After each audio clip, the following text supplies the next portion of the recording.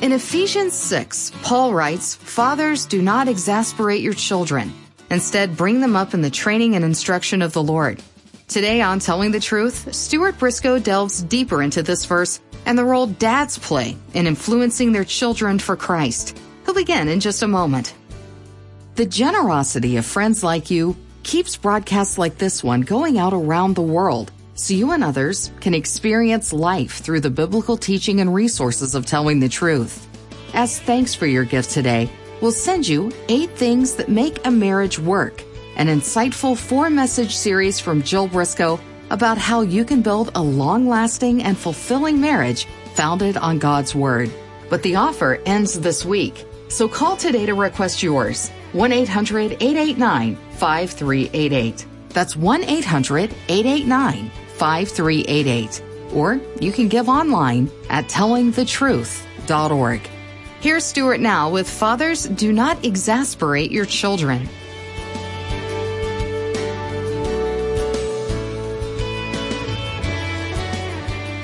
We're going to look into Ephesians chapter 6 and just one verse, but it's a verse that, whilst it's very short, is full of tremendously important material. And I hope in the time allotted that we will be able to glean some things of importance from it. After I preached last Sunday, I had the wonderful privilege of taking 4 of my grandchildren out for lunch. And for about an hour, there were no parents there at all. Just the grandkids and old Papa. And they were very eager to talk. They had sat through my sermon, "Children, obey your parents in the Lord, for this is right." And they were very anxious to talk. Not, I hasten to add, about the sermon last week, but rather about the sermon this week. The one that says, "And parents, do not exasperate your children." Now, that's understandable, isn't it? When we look at these pairs of teachings that Paul gives us here, I think it would be true to say that the men particularly enjoyed the one on wives submit to your husbands. And I know the women loved husbands love your wives as Christ loved the church. The kids are really looking forward to today. Fathers, do not exasperate your children. And the parents were nudging their kids, "Children, obey your parents in the Lord." And that's why we've been using the picture of the pair of scissors all the time. You can't cut cloth with half a pair of scissors. In fact, a half a pair of scissors is no use at all. You're not going to get anywhere just saying, "Wives, submit to your husbands." You're not going to get anywhere if you just say, "Husbands, love your wives." It's no good at all just saying, "Children, obey your parents." It's pointless saying, "Fathers, do not exasperate your children." None of these things in isolation. They need to be seen as pairs of teaching. And so, in light of the fact that we talked about "Children, obey your parents in the Lord, for this is right," etc., etc., now we look at the other side of the coin. Fathers, do not exasperate your children. Instead, bring them up in the training and instruction of the Lord. Now, I want to look at the second half of that verse first. And I think you'll see the reason in just a few moments. The parental responsibility is to bring up the children in the training and instruction of the Lord in such a way that they are not exasperating their children. The word is addressed to fathers. You'll notice in verse 4. After Paul, verse 2, has quoted the Decalogue, "Honor your father and mother." And some people say, why does he say honor your father and mother in the first side of it and then just address the fathers in the second part of it? There are 2 responses to that. The first one, of course, as I've been mentioning to you right throughout this series, is that when we look at the Greco-Roman culture where the men, remember, had almost absolute control over everybody, and the women and the children and the slaves were basically pieces of property, the gospel that was going to emancipate and bring a whole new ethic to bear upon them was going to demand greater changes from the men than from the women. And so that is one reason why it was particularly significant that Paul would particularly address the fathers here. It was the fathers who had all the disciplinary power as far as the children were concerned in those days. However, The Greek word that is used and translated fathers can legitimately be translated parents as well. And there's a very real difference between the Jewish way of raising children and the way they did in the Greco-Roman culture. So, for instance, in Proverbs, which is part of the Jewish wisdom literature, you have this very powerful statement that we are to observe our father's teaching and also take heed to our mother's instruction. And so, for our purposes, and I think from a Christian point of view, it would be appropriate for us to broaden the word fathers in its secondary sense of parents and say, parents, do not exasperate your children. Instead, bring them up in the training and instruction of the Lord. Now, this word, bring them up, it means literally to feed or to care for or to nourish. And in actual fact, it is used in chapter 5 and verse 29, just a few verses before this occasion, where Paul, talking about how a husband should love his wife as his own body, adds, after all, no one ever hated his own body, but feeds and cares for it, just as Christ does the church. In other words, the same way that we feed and care for and nourish our bodies, we are, as parents, to feed and care for and nourish our children. Now, this idea of caring for, of nourishing our children, I suppose, generally speaking, would come naturally to parents. I mean, that's what you do with kids. The poor little things come into your life. They're utterly helpless and dependent upon you.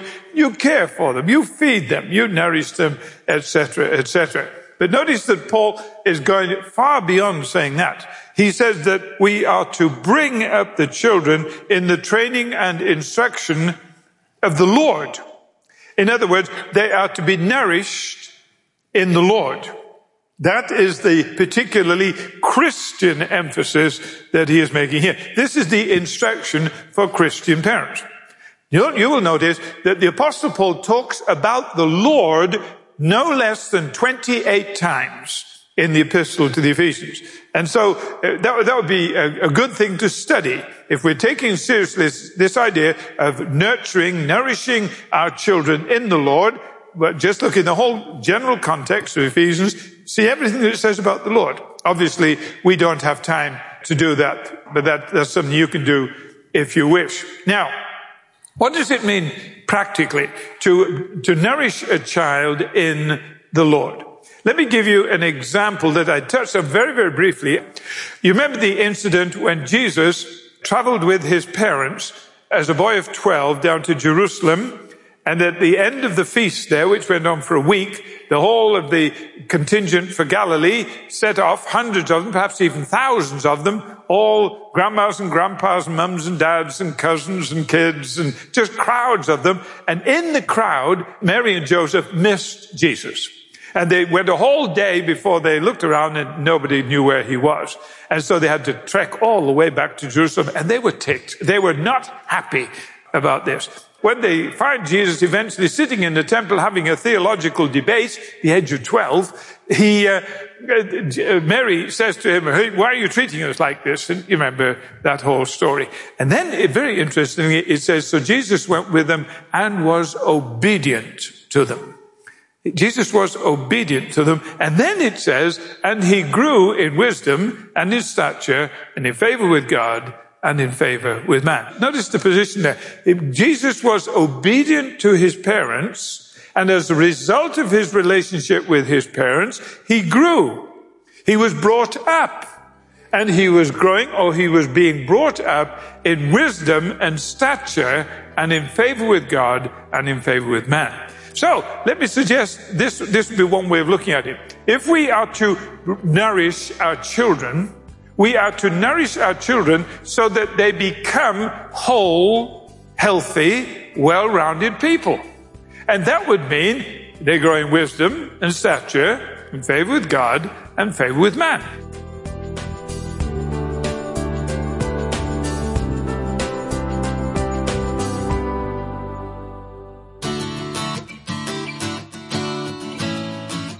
You're listening to Telling the Truth, the teaching ministry of Stuart and Jill Briscoe.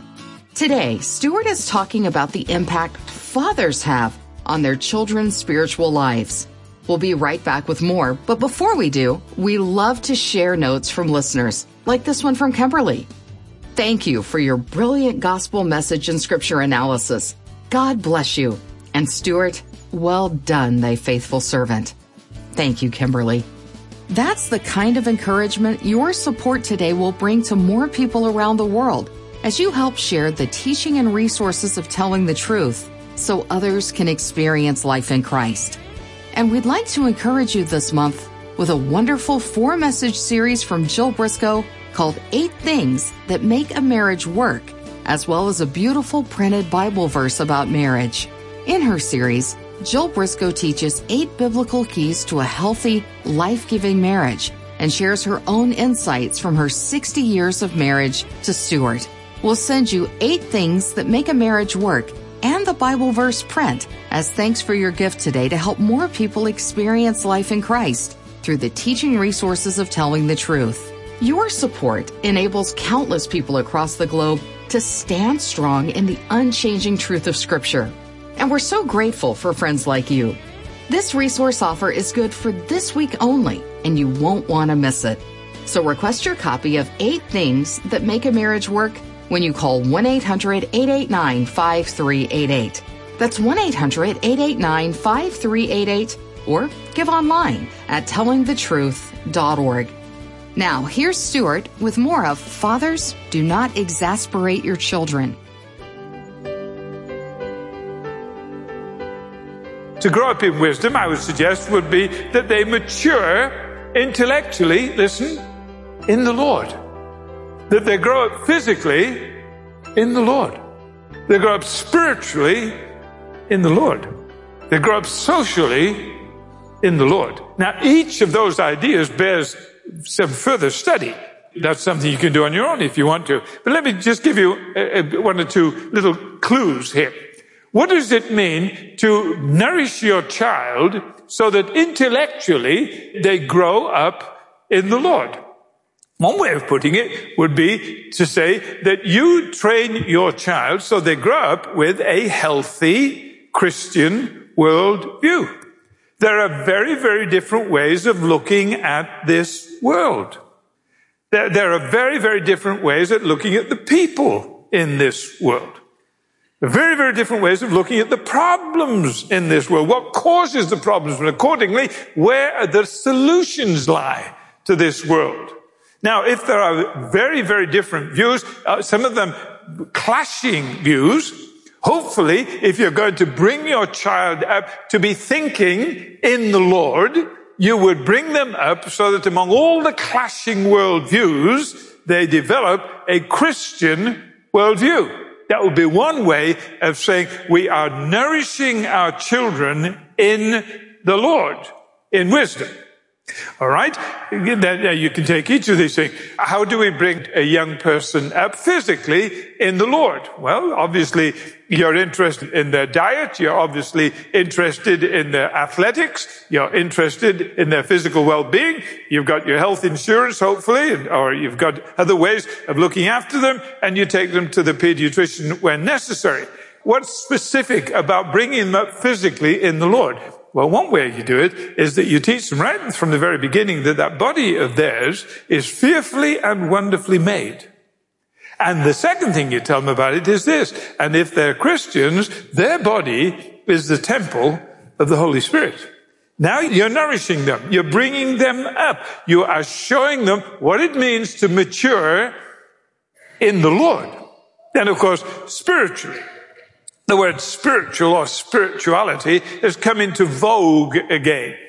And it's absolutely fascinating. I mean, spirituality can be anything from humming mantras to doing yoga positions to stroking beads or crystals or all kinds of things.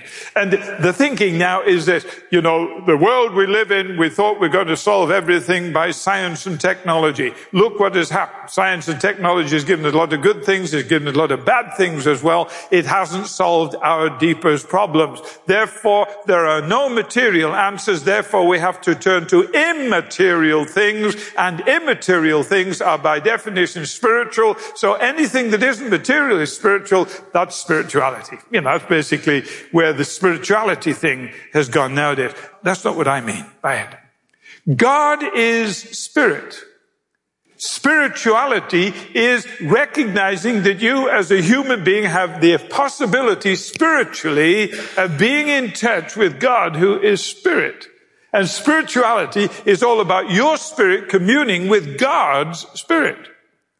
Now, we have to bring up our children so they know this, so they understand this. And then, of course, socially. There are different ways of looking at people. The Apostle Paul says a very powerful thing. It really rests heavily on my heart. The Apostle Paul said this, from henceforth, we don't look at anybody from a human point of view. That is the most fantastic statement I can imagine. Just think what it means for your social relationships to be able to say, henceforth, I don't look at anybody from a human point of view. What point of view do you look at them? Begin to look at them through this very simple prism. God loves them and Christ died for them. That's a view of society. Now that would lead you in all your relations with people to treat them totally differently. And we bring up our children in the Lord. And as we bring them up in the Lord, guess what? We are endeavoring to bring them to maturity intellectually, physically, spiritually, and socially. Now, let me hasten to add, and I will repeat this because we all need to hear it, we parents. You are not responsible for how your kids turn out. They will make decisions of their own. You are responsible as a Christian to make sure that before they make these decisions, they have a thoroughgoing working knowledge of what it is to live Christianly. If they choose not to do it, that's their problem. It will cause you problems too. It will cause you heartache as well. But that is their decision. You are not responsible for their final decisions. You are responsible to make sure they're given the information that they need to grow up in the Lord. Now, the Apostle Paul goes 2 steps further, and this is what he says. He says, now the way you do this is through training and instruction. These are 2 very different words. The word training has to do with discipline. The word instruction has to do with verbal instruction. Now, this idea of discipline, when we're talking about parents don't exasperate your children, this is where the exasperation comes in. This whole business of teaching the children discipline. Now, think about it. If we're going to bring them up in the knowledge of the Lord, the whole concept of lordship is related to living in obedience to the Lord. Jesus said on one occasion, why do you call me Lord, Lord, and you won't do what I say? Well, that's a pretty powerful question. It takes, here's the word, discipline. Discipline. And discipline doesn't grow on trees. It's caught and it's taught. And guess who teaches it? Parents. Parents. So if we're going to nourish our young people in the Lord, it is going to take discipline. Now here are 3 simple words for you to bear in mind when you think of discipline. Direction, inspection, correction. Direction, inspection, correction. They won't like it sometimes, but it's your job. And they need to understand it's your job. Because if they're going to be brought up in the Lord, you don't talk about the Lord and not do what he says. And doing what he says doesn't come naturally. You've got to learn the discipline. In addition to that, there is the verbal instruction. Take time to talk to your kids, but perhaps more importantly than talking to them is listening to them. Because the extent to which you listen to them and can get them talking to you will determine the depth of the conversation that you're going to have with them.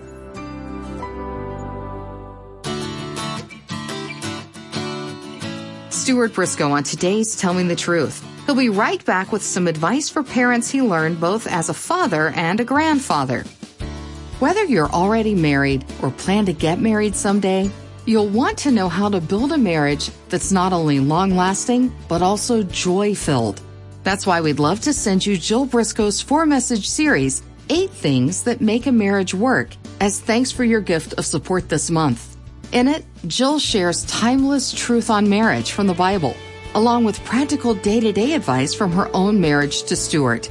You'll find that Jill's wit and wisdom make this series a fun and encouraging listen that's sure to encourage you at whatever stage of marriage you find yourself. And as extra thanks for your gift, we'll also send you a beautifully printed Bible verse about marriage to encourage you each day. Through your generous gift today, you'll help more people experience abundant life in Christ through the unchanging truth of God's Word as you make it possible for Telling the Truth broadcasts like this one to continue going out across the globe. These resources are only available through the end of this week, so be sure to request your copy of 8 Things That Make a Marriage Work when you give a gift today. Call 1-800-889-5388. That's 1-800-889-5388, or give online at tellingthetruth.org. Now, here are Stuart's answers to a few questions from his message today. Stuart, how did you and Jill nourish your children in the Lord? There's a beautiful statement in Luke's Gospel about Jesus in his growing up years. And it says that Jesus increased in wisdom and in stature and in favor with God and favor with man. And there were 4 dimensions of his growth and development. And I would say that our attempt to nourish our children, encourage our children, was focused in these 4 areas.